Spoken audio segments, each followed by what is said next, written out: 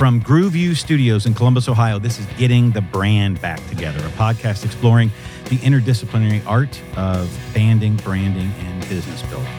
Rock and roll relic, poet, writer, and brandist, I'm your host, Brad Circoni. Today, we're joined by Greg Bartram, who's a member of Member Services at Wheels Up and is formerly the bass player of The Toll. Welcome to the podcast, Greg. Why, thank you. This is my podcast voice, Bradley. I'll be speaking to you like this when I don't have a good answer to sound smarter. You always have a good answer. Today's topic is fascinating to me because you and I actually have never, all our years together, we've never really talked about this. And that is the idea of bass as a brand. We're going to touch on some other things like business in the music business, great brands that are around the country, some that you have been fortunate enough and proud enough to work for, like Disney. But today I want to start off more, of course, in the rock and roll genre. I'd like to talk to you about, I guess the first question is bass as an instrument in general, and then more specifically as a concept, and how does bass play into music and songwriting? So first, when you think of the instrument bass, what words come to mind if you're thinking about how do I define to the world? But how would you define, just using words, the brand of bass? I would say groove, rhythm, and passion. And I would say that because those are the sorts of players that have always attracted me, even when I was a guitar player and wasn't paying much attention to bass other than, in an ancillary fashion. Right, and that's how you got started in bass, was by, you were actually a guitar player in the beginning, right? And why don't you tell our listeners, first of all, I think it's fascinating, the way you play bass, I think was influenced because of the background of guitar, which we're going to get into in the podcast. But why don't you tell our listeners how you were forced to or asked to play bass one lonely night? Sure. So I actually started playing guitar when I was about 12 or 13, and really I was aware of bass players. There were bass players that I loved listening to, but I really didn't pay a great deal of attention to it.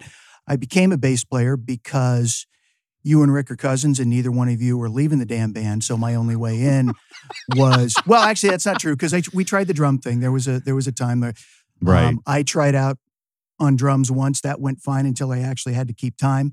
And that fell apart. I'd play rolls and you guys like, wow, this is not bad. Then we actually started a song all over the place. So that didn't work.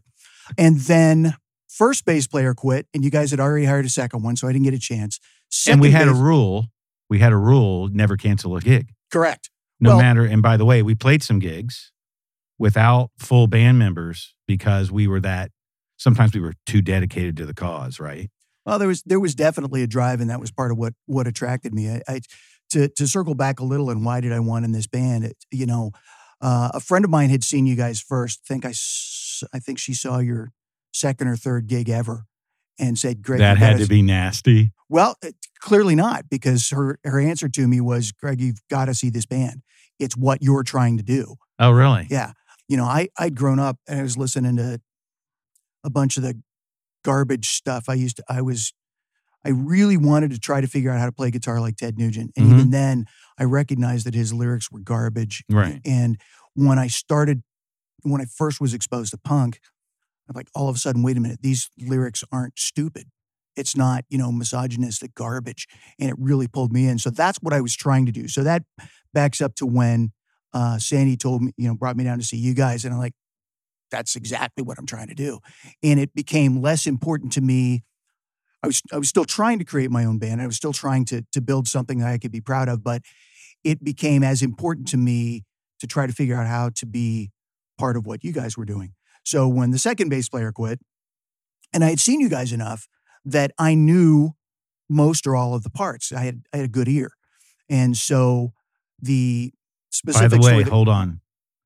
Greg says he has a good ear. Greg was easily the best musician in the Toll and could pick up on anything and play it within moments, where let's just say that I struggled a bit in those things. But yes, you have a natural inclination to that. So the second bass player... Saying what you just said, it should be also said that there are times that really frustrated the guys because they were working on something that they thought was really good, and I would walk in from having poured coffee and go, guys, That's a Journey song. I could pick out the progressions, and you don't hear them. When you're creating them, it's too close to you. Or when you're ignorant to music. Yeah, and oddly enough, rare was the occasion where my fellow bandmates said, "Greg, you're correct. That is a great observation, and thank you for bringing that to us." It was somewhat crisper, perhaps. Yes. So trying to get to a gig in Kent, and the band was, because we weren't going to cancel. Correct, and it was the next day, and I was in there. I had auditioned, and foolishly, I played guitar for all those years using a pick. Okay. Mm-hmm. So foolishly, as a bass player, I thought you played with your fingers. Mm-hmm. So I tried to play using a borrowed bass, picking with my fingers. And it wasn't precise. It's something you have to get to be able to do. And I hadn't put any time into it. So, it didn't matter that the left hand was on, the right hand was, right. So it didn't work. So we, being you, had settled on who the bass player was going to be to get through this gig. And at the time, one of the few covers that the band ever did, we covered the Clash's version of Police and Thieves. And there's a section in there with a kind of unusual hesitation in the bass. And Simonon. Yep. And the guy that was the designated, player for tomorrow couldn't get that turnaround. He couldn't, he couldn't find the timing on it. And I'm sitting next to him, banging on his leg where the notes are supposed to be, trying to get him to see it, and he can't. So you guys all walk into the other office where the coffee pot was. We're practicing at the time in the pinball warehouse. Correct. You guys walk up, and he's still struggling to get it. And from the way you guys told this to me later, you're in the other room pouring coffee going, I don't know that we can do this. It was 10 or 11 at night. Yeah, I don't know that he's going to be able to do this in time. And then all of a sudden you heard the part perfect. And you all kind of looked at each other, heard it again. And then you went, charging back, and opened the room, charging back into the other room, and see me handing the bass and the pick back to him, going, that's all you got to do. And you all kind of looked at each other and said, can we talk to you for a moment? Do you think you're going to be able to do this? And he said, you guys should try this with Greg playing with the pick. Okay. And so we did. So that's how you got into the Toll. Yeah, we went through 5 songs without a hitch. That was also the first night I ever drank coffee. Because true story. The way I recall it is we basically stayed up the rest of the night going through songs, and the show was because we don't cancel gigs, the show was the next night. You never left the band since. It was at JB's downstairs. Yes. Downstairs loading. And I remember that I barely moved because I was concentrating so hard on trying to keep, because you guys had 2 fantastic bass players before me. Mm-hmm. And then you dropped They were very talented. They were talented. Well, yeah, they were great musicians. And then you dropped in a random hammer-handed moron guitar player. And I stood, I don't think my feet moved the entire time. I was basically panicked. And the thing you were like a typist staring at your hands. Exactly. And the thing that was weird about that gig was the bass that I borrowed was an older model from the 60s, and the tuning keys actually worked backwards on it. Of course. Make it a little bit more complicated. So every time I had to tune, it was a full 10 count before I was afraid to touch anything, because I knew I was going to go the wrong way. Right. So then you were thinking, okay, I can't turn the wrong way. I have to turn the right way, which is the wrong way. And in fact, you made me wear a shirt of yours because I didn't have anything that fit the look of the Toll. That's correct. I dressed everybody. You had the black. Nothing's changed. Snap button. Was like a cowboy pattern thing with you do a little Western and punk you cut the feel. Sleeves off, and that's what I wore. And I exposed your arms for the first time when I realized there was negative muscle. And you went, that man has never seen the sun above the elbows in his life, and nor a weight. Correct. Hadn't seen, but a hell of a bass player. That's all that mattered. Well, so that's a great story. Now let's talk about. Go back to your words that you were just talking about bass, and the other day when we spoke about this, you used a very interesting word. You kept using the word underpinning about a bass acting as a bridge in a band and kind of keeping everything together. And that you said, Brad, if you look at bass players, their personal brand on stage, many times they aren't moving the same way a guitar player or a lead singer is. Like there's this umbilical cord between the drummer, for our listeners who aren't musicians, between the drummer and the bass. And the bass player is highly responsible for that bridge back to the heartbeat of the brand with the drums, right? And the word that you used you kept saying groove and lock, groove and lock. And I love you knowing your guitarist background that you were using that phrase with me. Tell me why you think from a bass player's point of view as a brand, as an expert brand inside of a band, why you think that even the bass player's physicality is influenced by this idea of groove and lock. Well, the funny thing about it is I didn't even actually recognize that at the time. I knew, and if you probably remember, there were times where you guys were trying to encourage me. That means pressure to be more intense on stage, more physically mobile within the gig set, and I struggled to do that, and it took a while for me to really like, and I felt like, obviously I played hard. You've seen, the bass, the Stingray that I have, I bought it brand new and it's trashed. Oh yeah. It's beautiful obviously though, because of that. Oh, I earned every one of those. Right. Very definitely, I certainly had a heavy right hand. I certainly was playing with intensity, but I didn't move that way. And I never really, I started to get some more motion in, but I never really locked it in. And it wasn't till afterwards, after the band had broken up and I started playing guitar again, when I realized, I kind of went, wait a minute, why am I moving so much more? Why am I not thinking about this? And what I realized was it was because to hold down the groove, you have to physically be part of the groove as well. You can't be flailing all over the place outside of what the rhythm of what the bass and the drums have to do. And once I realized that, I'm like, I could have saved myself so much stress had I figured this out 20 years ago. But that's very much it. And you look at, if you think about the bass players that you watch and that you love, obviously John Entwistle made an entire brand out of it with them, calling him the Ox. And, the joke is that the man never moves. And, but if you think about bass players, you don't think about them being the most physically intense guy. Even Paul Simonon, who we both love. The Clash. He was, there's an interview of him saying, not I wanted to be John Entwistle, but I wanted to be Pete Townsend. To be the physicality. You talk about the visual physicality. That's your singer and your guitar player. You don't see that from the bass player. And I really think that's because of the fact that to really be an effective bass player and really live within the groove of what any given song is giving you, you can't be that physically busy because you've got to be tied in to where the drums are. You have to maintain that. So you have to live in the reality of who you are and what your role is in the band. Yeah, I think that is a great point. And it's funny, of all those things that you brought up, when we were talking about Entwistle and Simonon being oppositional in a way, in just their physical styles, and Entwistle's right hand, his, flipping of the right hand and the fingers always moving. And then you have Simonon being captured by, who was it, Penny Smith on the Penny cover? Smith, yeah. On the cover of London Calling with that distorted, beautiful picture. And there we're seeing action. Now of course he's crashing. He's not playing it, as you would probably argue. He's kind of not. He's kind of not playing it. But the point is, that was the first time that I remember in rock and roll where it's the bass guitar that is taking on a focal point in an image that becomes the book cover, if you will, the album cover of one of the top 5 albums of all time, according to Rolling Stone magazine. Exactly.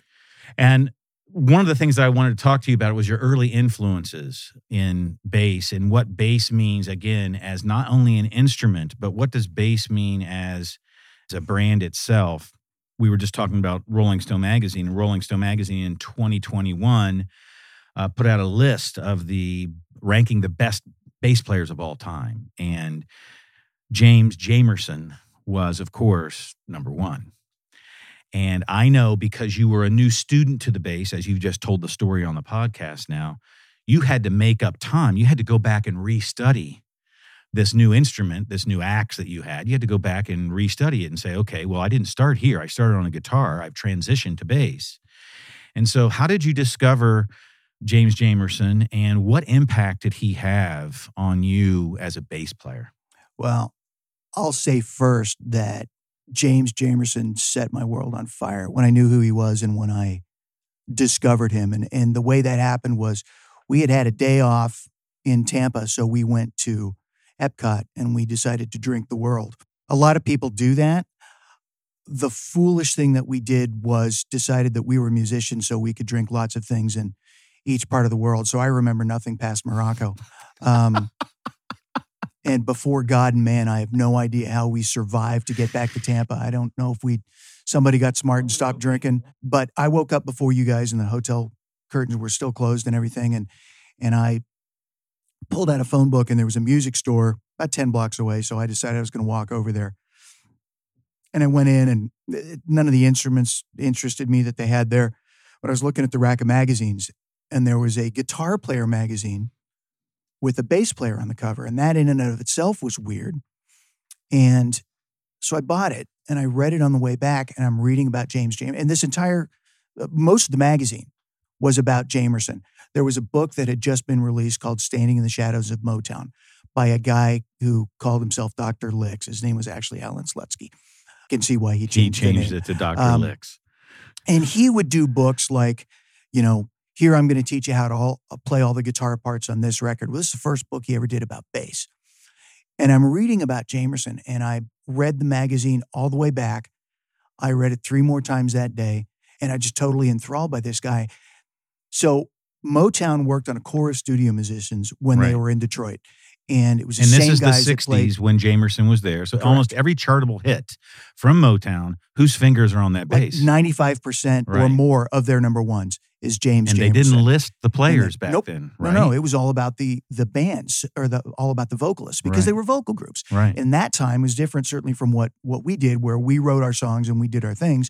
At that time, the producers brought in the song and whichever the Motown artist they thought best fit a song. And they would bring that in, and then the musicians were always there. And here's the chord charts, and these guys would run through something 2 or 3 times, and then they'd start playing. And within 2 or 3 takes, you have the hits that you still listen to this day. And originally, they weren't writing out bass lines. Jamerson improvised all those things by the second or third time through just off reading the chord charts. And I don't talk about a lot of things with this much passion because of how he changed my life. And I mean, it's virtuosity beyond anything. And even, we talk about John Entwistle. He didn't know who James Jamerson was, but he knew it was all the same guy. He talked about, so he didn't know that Jamerson, he didn't know him by name, but he could tell by all those Motown hits because he's an artist of the bass. Correct. That's the same guy was playing that. He talked about that guy that plays for Tamla, which was the name of the Motown label in England. In England, yeah.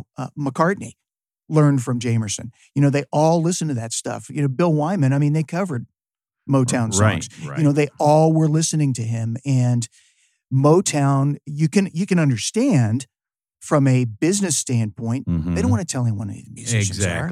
They don't want another label to come and get Jamerson. That was their secret weapon. So, exactly. And so, and I started, after we talked yesterday, I started to rewatch the movie Standing in the Shadows of Motown, which interviews a bunch of the old Motown artists. And they talk at one point to Joe Hunter, who I had the privilege to meet. He played at a club downtown. I didn't know. And I went, and I didn't even care what he was playing. I'm like, he played with James. I got to go. Right. And in between his sets, I just went up to him and I said, if it's okay, sir, I just like to shake the hand of a guy who worked with my favorite bass player ever. That's awesome. Leans over, he puts his hand on my forearm, he goes, so you a Jamerson man. And I'm like, that almost made me cry. Right. Just because, I don't even, I would say I was a serviceable bass player. I would not say I was an innovative anything. Mm-hmm. I disagree. To even hear, it's because you are. It's because I like you. I started listening to Motown constantly. I know this. It's, especially after you hurt your knee.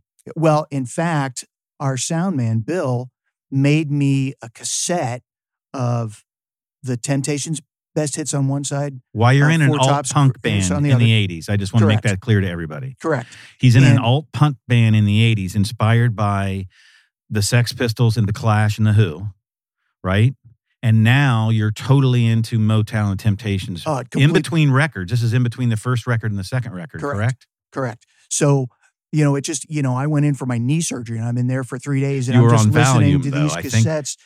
Well, I had a Valium drip. You had a drip. The drip was the weirdest thing. It was like so Pavlovian. It would beep when it actually gave you, but it's limited. You can't have it any more than every 10 minutes. So I'm sitting here, you hear the beep, but you're on Valium. So, concept of time. So, like 14 seconds after it beeps, the thumb's working again. And when I left, literally, I remember visiting the you. ball of my hand was bigger. I know, because I'd done nothing but exercise my thumb for 3 days. That was your Jamerson. That was your secret. That was the thing. It was the grip. It was a grip thing on the neck. But yeah, so he totally, and if you listen to things on the second record, I can tell you, and some demos that we did that never got recorded, Panic Bar, that song, my bass in that exists because of him. The bass in Struggle exists because I listened to Jamerson.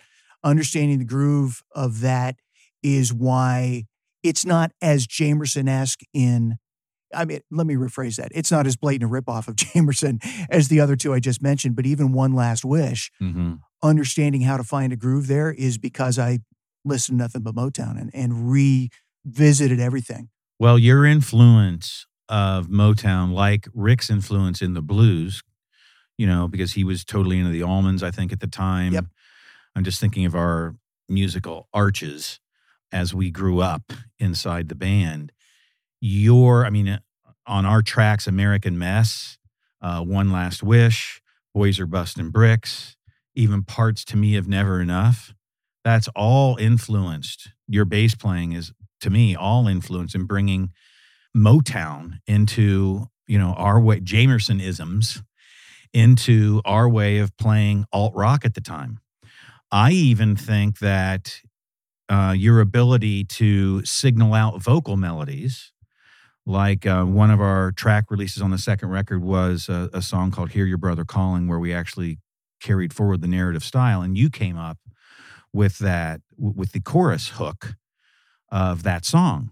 And I think that whole musicality, I don't think the Jamerson brand just influenced your bass playing. I think it influenced your musicality in general. Would you agree? Yes. And it's interesting that you point out the vocal thing, not so much with that specific example, because that was more of a, like hearing a thing. But, as I was listening to Motown, and as anyone listens to Motown, you hear those fantastic harmonies that they would do.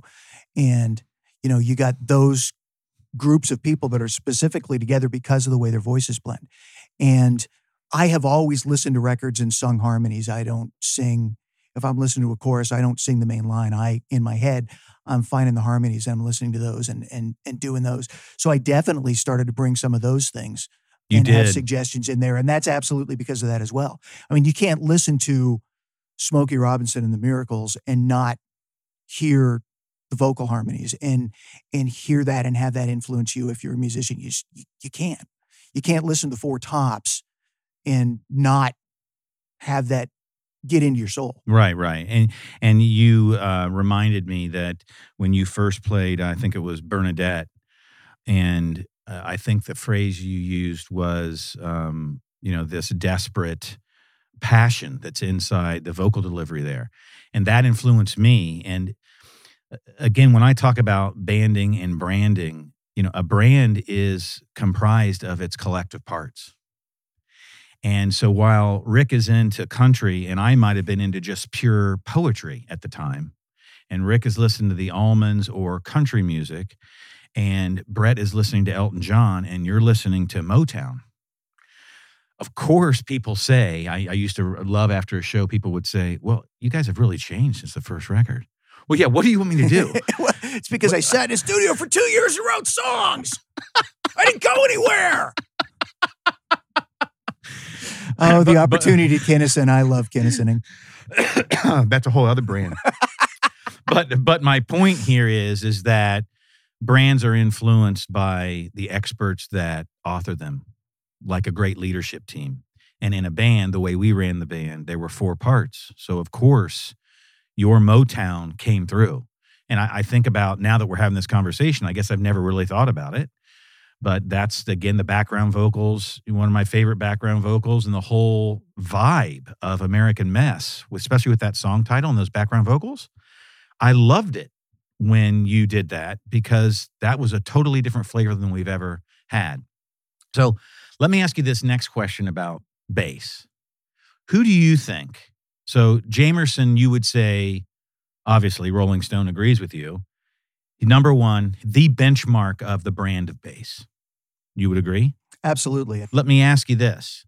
Who since then, or any other time, who do you think has brought bass as a big rhythm part of the component of brand forward in musicality?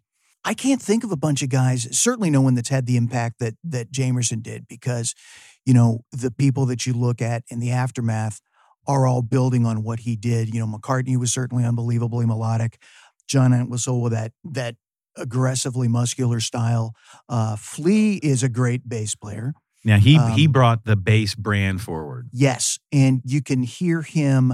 Red Hot Chili Peppers, for those who don't know. Yeah, you can hear him. There are other songs that he's played on for other artists, and you hear it and you're like, well, of course that's him. I mentioned to you the other day, Bust a Move.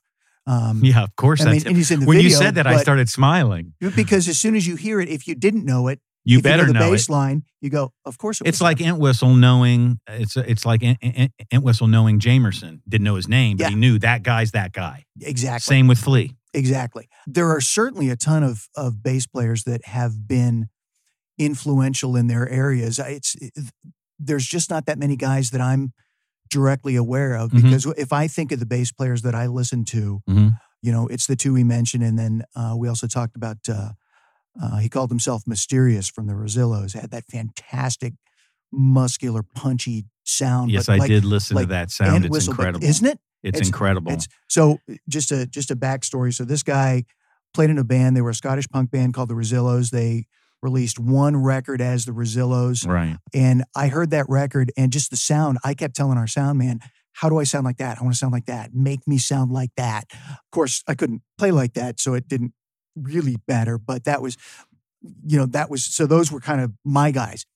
Certainly, and very much not in my genre, but the bass player for Chic certainly was a trend-setting and record-setting guy. But I don't know that up until Jamerson exploded the world in R&B, and then all of a sudden everybody had to have a guy that played like him.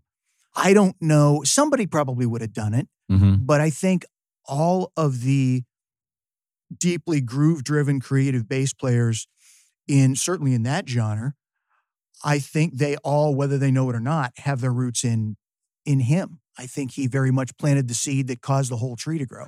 Wow. I mean, so would you say, so let's take Eddie Van Halen.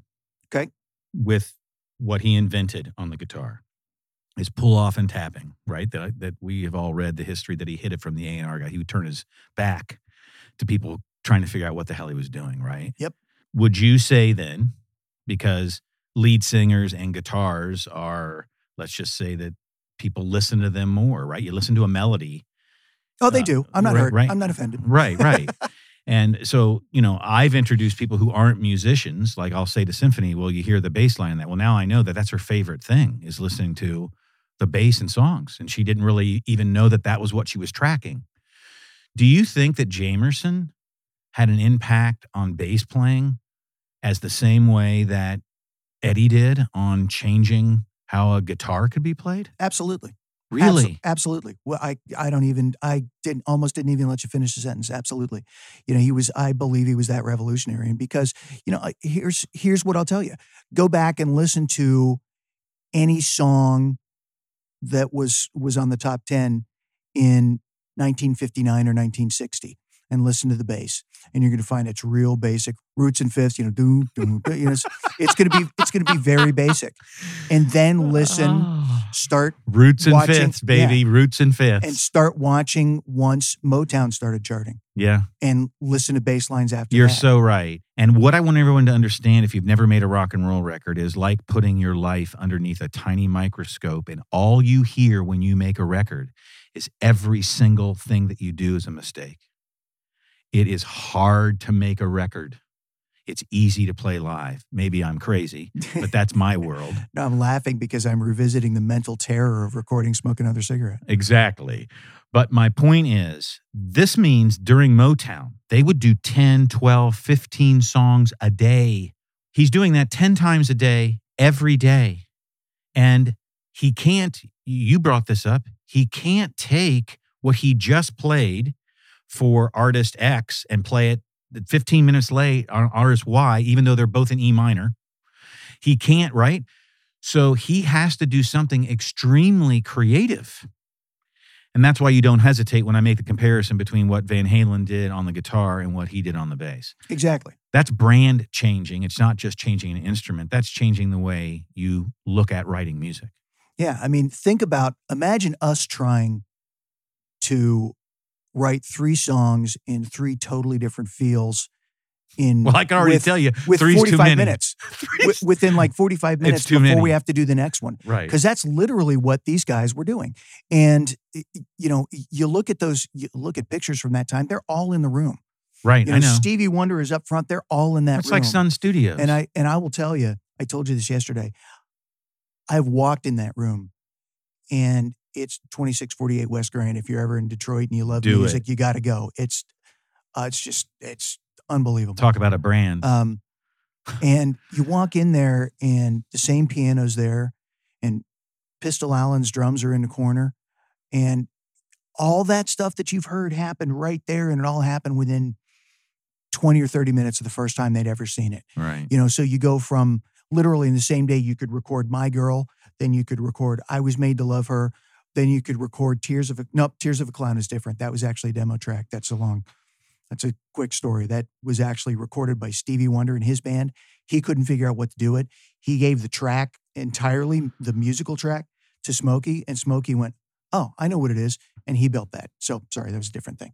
But that's a great point. Your point is it all happened in that room very quickly because that is the level of their expertise and talent to do that day after day after day with no recognition individually, right? So none whatsoever. He couldn't build his personal brand until after his death, really. That's true. Could you imagine today in social media what Jamerson could have done? So Such a different world. Such a different world. Back then it was in a room, and now it's streaming. Mm-hmm. Let's move to something else that you and I have both known is this idea of, banding to branding to business building. And one of the things that you pointed out to me that took me aback, I know it, but took me aback of how correct you were when we were discussing this. And that is, it's not just about being in a band. Like Motown was Motown. It wasn't just Jamerson. There's a whole brand behind that idea, right? Correct. You said that one of our biggest mistakes, because I want to put this back in the branding world for a second, because I thought what you said was profound. You said our biggest mistake was we were born as a brand being live. That's what we did. Making up the words every night, you guys improvising entire sections of music. Sometimes we would just do interim little songs that we hadn't rehearsed because it wasn't really a song. Right. It was just a part, but we would do it as a tune, right? Some nights we would play for 30 minutes long, 35 minutes long, a single song and just walk off stage because that's what we wanted to do. But you said to me, we were a live band, and between the first record and the second record, our biggest mistake as a brand was that we stayed inside the warehouse and wrote, I don't know how many songs you probably do now. 2,000 or 3,000. I don't know. It felt like sometimes. We demoed something like 50 or 60 songs. Yeah, we almost demoed. That's what I thought it was. Well over 50 songs. And you said as a brand, our biggest, the reason we shouldn't have done that is because we pulled ourselves away from the energy of the brand, not the band, the brand. And that the energy came from the crowd. It came from understanding connection in a live moment. And we're trying to write a second record. You said, well, Brad, it's about banding and branding and business. It's not just about being a great musician. Right. And so the thing that was foolish of us is that we existed, we got the notice that we did because of what we did live. Everything we wrote in the warehouse, we tested live. And then we came home and changed it if we needed to. We found what worked. We tested it in that crucible. Yeah, it's called market testing. Exactly. I would prefer to think of it as playing live, but you can call it that. It's market testing. Doesn't look as good on the flyer. Okay, but it's a little long, Brad. Come see the toll market test. No. So what we confirmed what we thought worked. Right, our instincts. We confirmed how it worked together and how it flowed by putting it in front of people, but also by playing it live in that atmosphere. Right. It just feels different. And by not doing that for that amount of time, we got away from creating the way we always created. And that's why, I mean, we wrote a lot of songs there that I think there are bits of great stuff. Mm-hmm. And we wrote a lot of songs that I listened to and I just don't know. Because we were off. That's what you said. We were off brand. You have to be true to who you are and what created you. Like Disney, like Levi's, like Cadillac. Exactly. You have to be, this is who you are. This is what creative you. If you veer from that, if you grow from that, it still has to have roots in who you are and what you believe yourself to be and what others believe you to be. Okay, so let me ask you.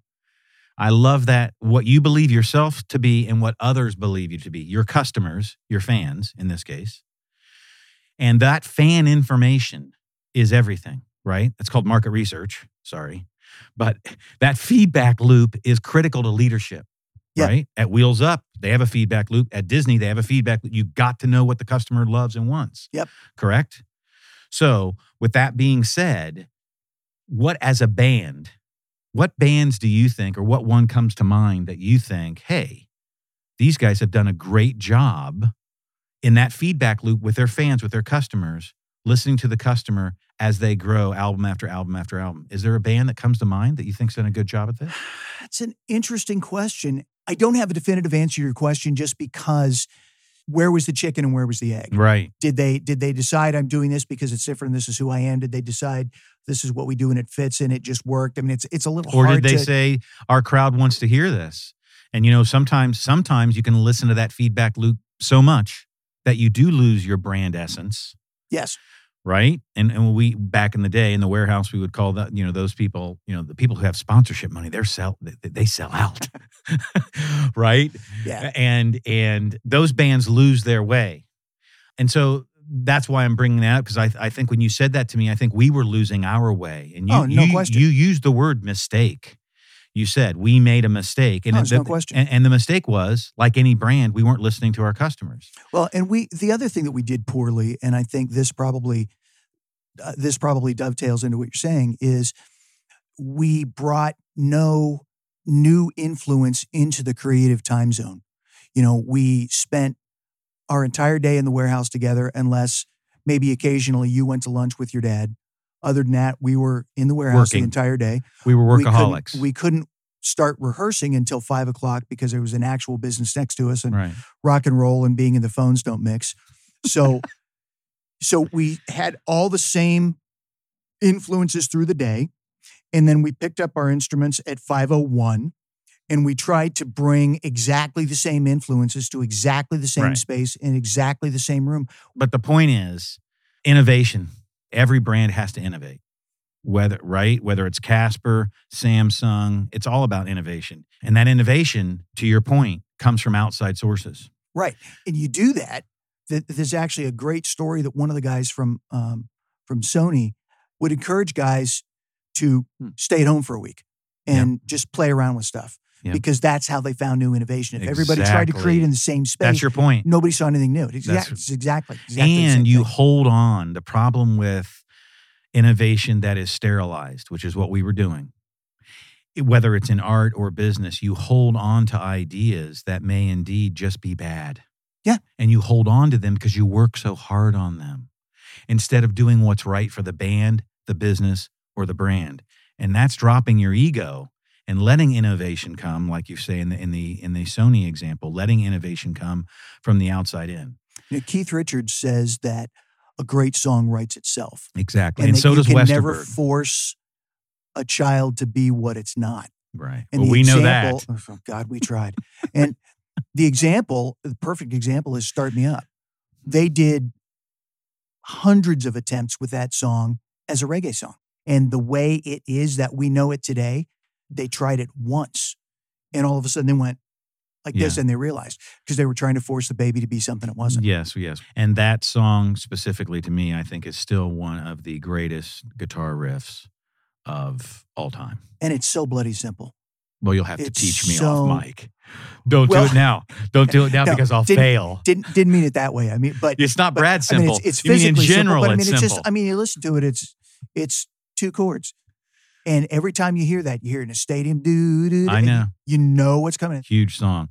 Now, there was some things from a brand standpoint that we did well as a band that I have taken with me for many years. And you brought this up and stated that we played in 22 states before we were actually signed. We did it ourselves. And without a manager. It was our own drive. Because we created a business that we operationalized from 8 a.m. to 5 p.m. and then rehearse from 5 p.m. to 10 p.m. and then eat a sandwich and at then a bar. Run to bumpers and before run they to bumpers close. before they close to share a sub sandwich and a pitcher of beer. Next day comes, lived like that for every day for years, Yes. right? That Absolutely. every day, Saturday, Sunday, didn't matter the day. Absolutely. And that's the real reason, that work ethic is the real reason that we had any success. Because, we looked early on and saw that there were a lot of bands playing mostly in their hometown, in our case, Columbus. And when your goal is to play on campus on this night of the week, and then next week you play in the north side, your entire tour base is, a 30-mile wide circumference. And there's no sustainability there. You can't, the same people are not going to come see you 4 times a week in all that different place. And it's naive to think that only campus people will come see you on campus and only if your fans will go see you until you've burned them out. Right. So you have to create a new market. You have to go new places. You have to try new things, and you have to get into new environments in order to be able to grow. And, there's that calendar that we used as a flyer from a January, and I think it was 86. Out of the days of the month, I think we had 23 gigs that month or 24. And that was all driven by, continuing to expand the footprint because we want to play live and we can't do it all here. So we got to go more places. We got to do more things. And that goes into the divisions of what we did. Divisions of labor. Exactly. And that was our leadership team. Exactly. And how did we grow? Okay, you're going to do this thing. Truck And never had break problems down- because Rick nailed it. And break down the position. So I was like emotional CEO, right, with the label and things like that before that, and just the face of the brand. Right. Your role was? I was the press guy. You were a great press guy. All I had to do was talk to people, man. It was easy. You got us press. We had nothing. And you got us press. You did a great job. So what did Mayo do quickly? The drummer. He was the money guy. He was the CFO. And Rick was chief operational officer, Transportation, getting, finding and keeping human the truck resources. in shape. Right? We were all kind of human resources. Yeah. I think we all found Milton and Bill and or Mayo did after too many Rolling Rocks. Well, I think Mayo is the one who talked Milton into coming down. Yeah. But all those guys, Marty and Mike Malice and obviously Kerr was already here. Mm-hmm. All those guys. These are all this is all our road crew team. Yeah, that Greg's mentioning. And I want to say all these guys, with the exception of Craig Mathis, who we called Kerr, they all moved from other cities to come work with us because they believed in what we were doing. Yes. And we only found those guys, again, because we got out on the road. Yes, to your point. So we built this leadership team, and we never left those roles. I mean, no one ever came to you and said, we would have band meetings where they weren't band meetings. They were actually brand meetings. If you think about it. We didn't have the R then. We didn't have the R. We didn't have the R. But we had leadership meetings about, hey, what's the forwarding on press is going like, Greg? Where are we at? And Rick, how are we doing operationally, whether it's guitar techs or do we need this part on transportation logistics, right? Yep. And with Mayo, how much money is left in the bank? We talked about what bank? But how much money's left in the upper drawer? But we talked about these things as business guys. And then we would strap on instruments at 5:00. And I am saying that, and you hear this all the time, there are many, we didn't invent that. There are many, many bands at that level who get to a level of success, signed or otherwise, that do the same thing very, very well. Well, and I think that's what creates a lot of those success stories. The guys in Watershed. It's not just the music. No. It's, the guys in Watershed here in Columbus looked at our model. footprint, and the fact that that's what we went out and did, and that's what they went out and did. Right. They did it because they saw it work, not because they went, I want to be just like those No, guys. I know. They did it because it worked. Other bands have done that exact same thing. You don't, it is rare that you succeed purely on creativity. Now, having said that, today there's so much more access with, the internet and Bandcamp and so many other things. There are other avenues, but for us, it was Break It Live or go home. Or exactly. Or quit the dream. Or stay home. Or stay home. Break It Live or stay home. Right. Let's talk about your bass playing specifically. That should be a short conversation. Were you any good? No. Thank you. Next.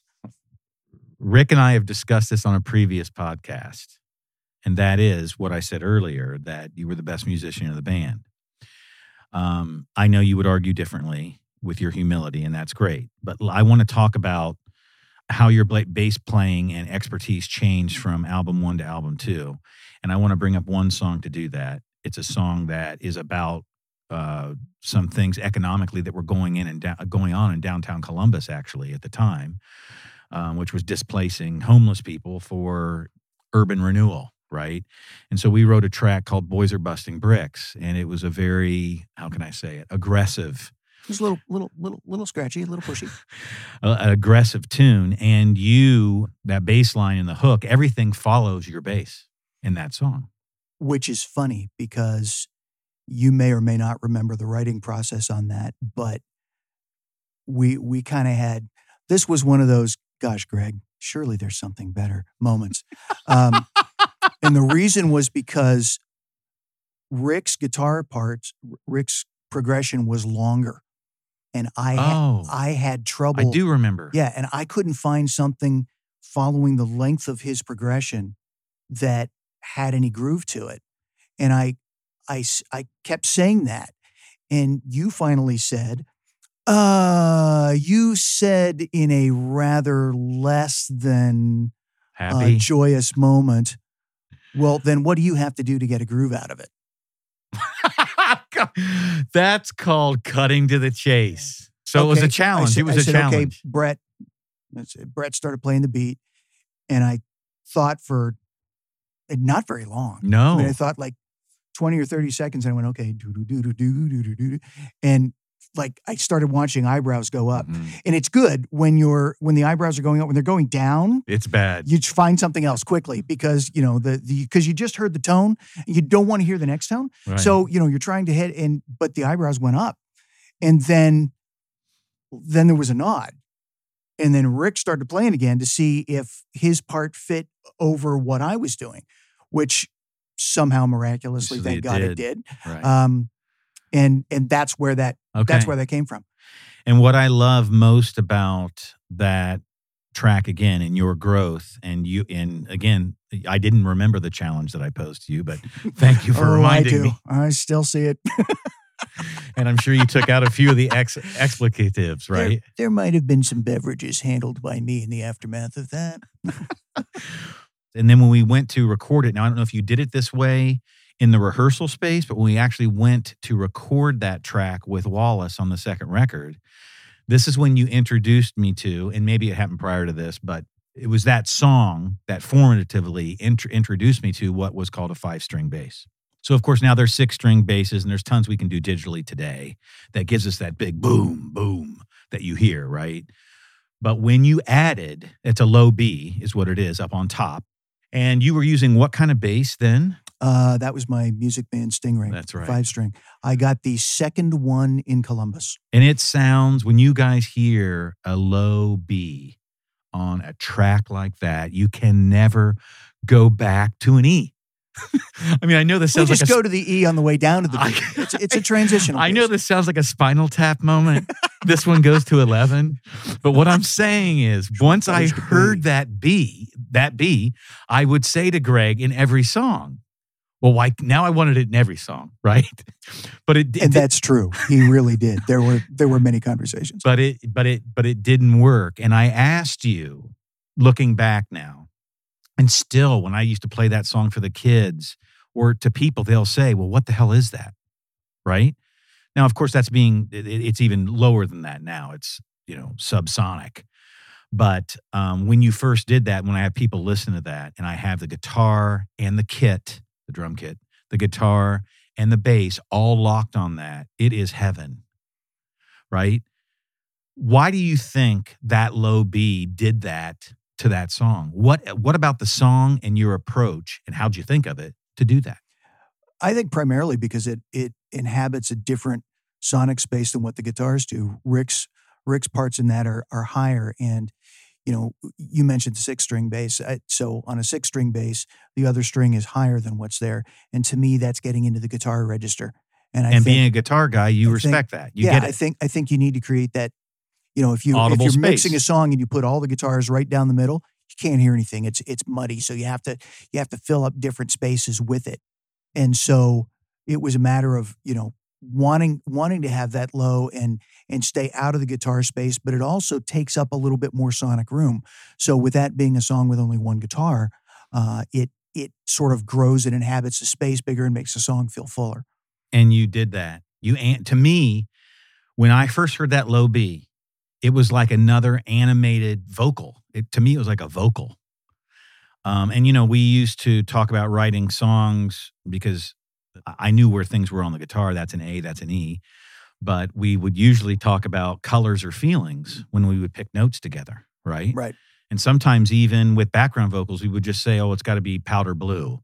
And Hendrix did that. A lot of people have done that before, using color to speak about music. And when I heard the color of a low B, I just said, oh my God, I found Earth. I found Mother Earth, right? And that's what it was. Well, and the sonic space that occupies, it's just a difference. Another place where it is on the second record is in Ledge.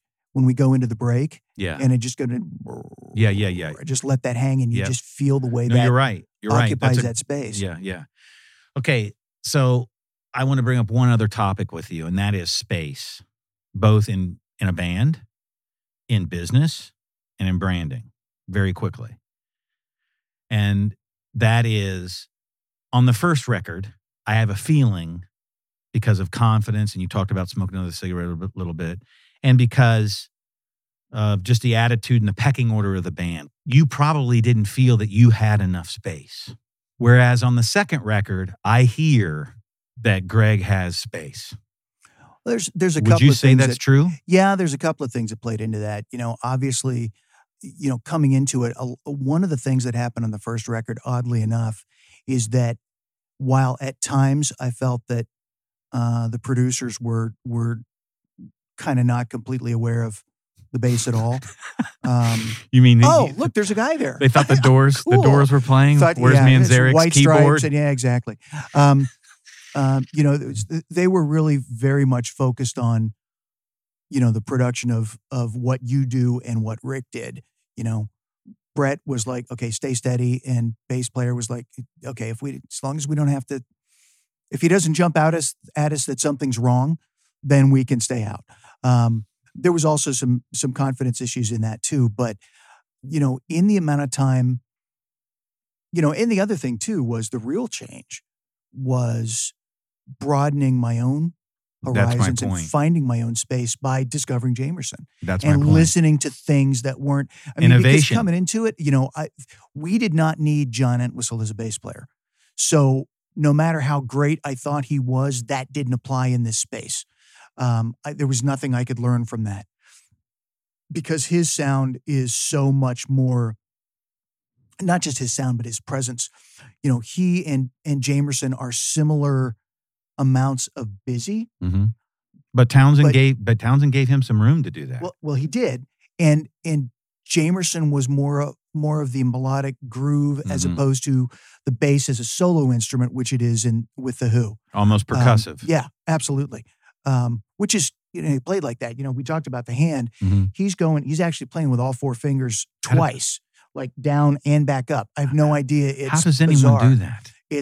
I have no idea. So he's trilling it backwards. Exactly, down and up. And if you watch him on that, I talked to you about that isolation video from the Kids Are All Right movie. It's the hands going all this, and it's all clearly notes going both ways. I don't know how. But learning how the bass could be a little bit more melodic, but it gave me the awareness that bass could do things other than what I was doing with it. Because coming into it as a bass player for the Toll, my job was not to find my own Right. groove It was to because their support. songs were existing. Right. You know, Right. I had to come into the framework of the songs that were the bass as a brand in the Toll already existed. And like you said, some of them were stellar musicians. Yeah. Oh, smoked me. Right. So, you know, it was a long time until I started to be able to create. And even then I was so tentative in trying to write as a bass player that I really didn't have. I didn't have the backstory. Right. Jamerson gave me the backstory. That's what it is. Jamerson gave me the backstory. That's beautifully said. And I just want to add to that in closing that's exactly what happens with a great brand is you have to know where, and Greg and I talked about this yesterday, you have to know where your expertise is, just like Jamerson did inside Motown. You got to know what you're an expert at and have those around you that give you the space to be that expert. Because oftentimes in organizations and in brands, it all gets focused on the bottom line. And we forget to give one another the space to really perform. And I know that, you know, I learned a lot as a leader in the Toll from the first record to the second record about giving people space. So it was great speaking with you today. Unbelievable. Going to have you back. A real pleasure to sit down and hear your thoughts as we reflect on banding, branding, and business building.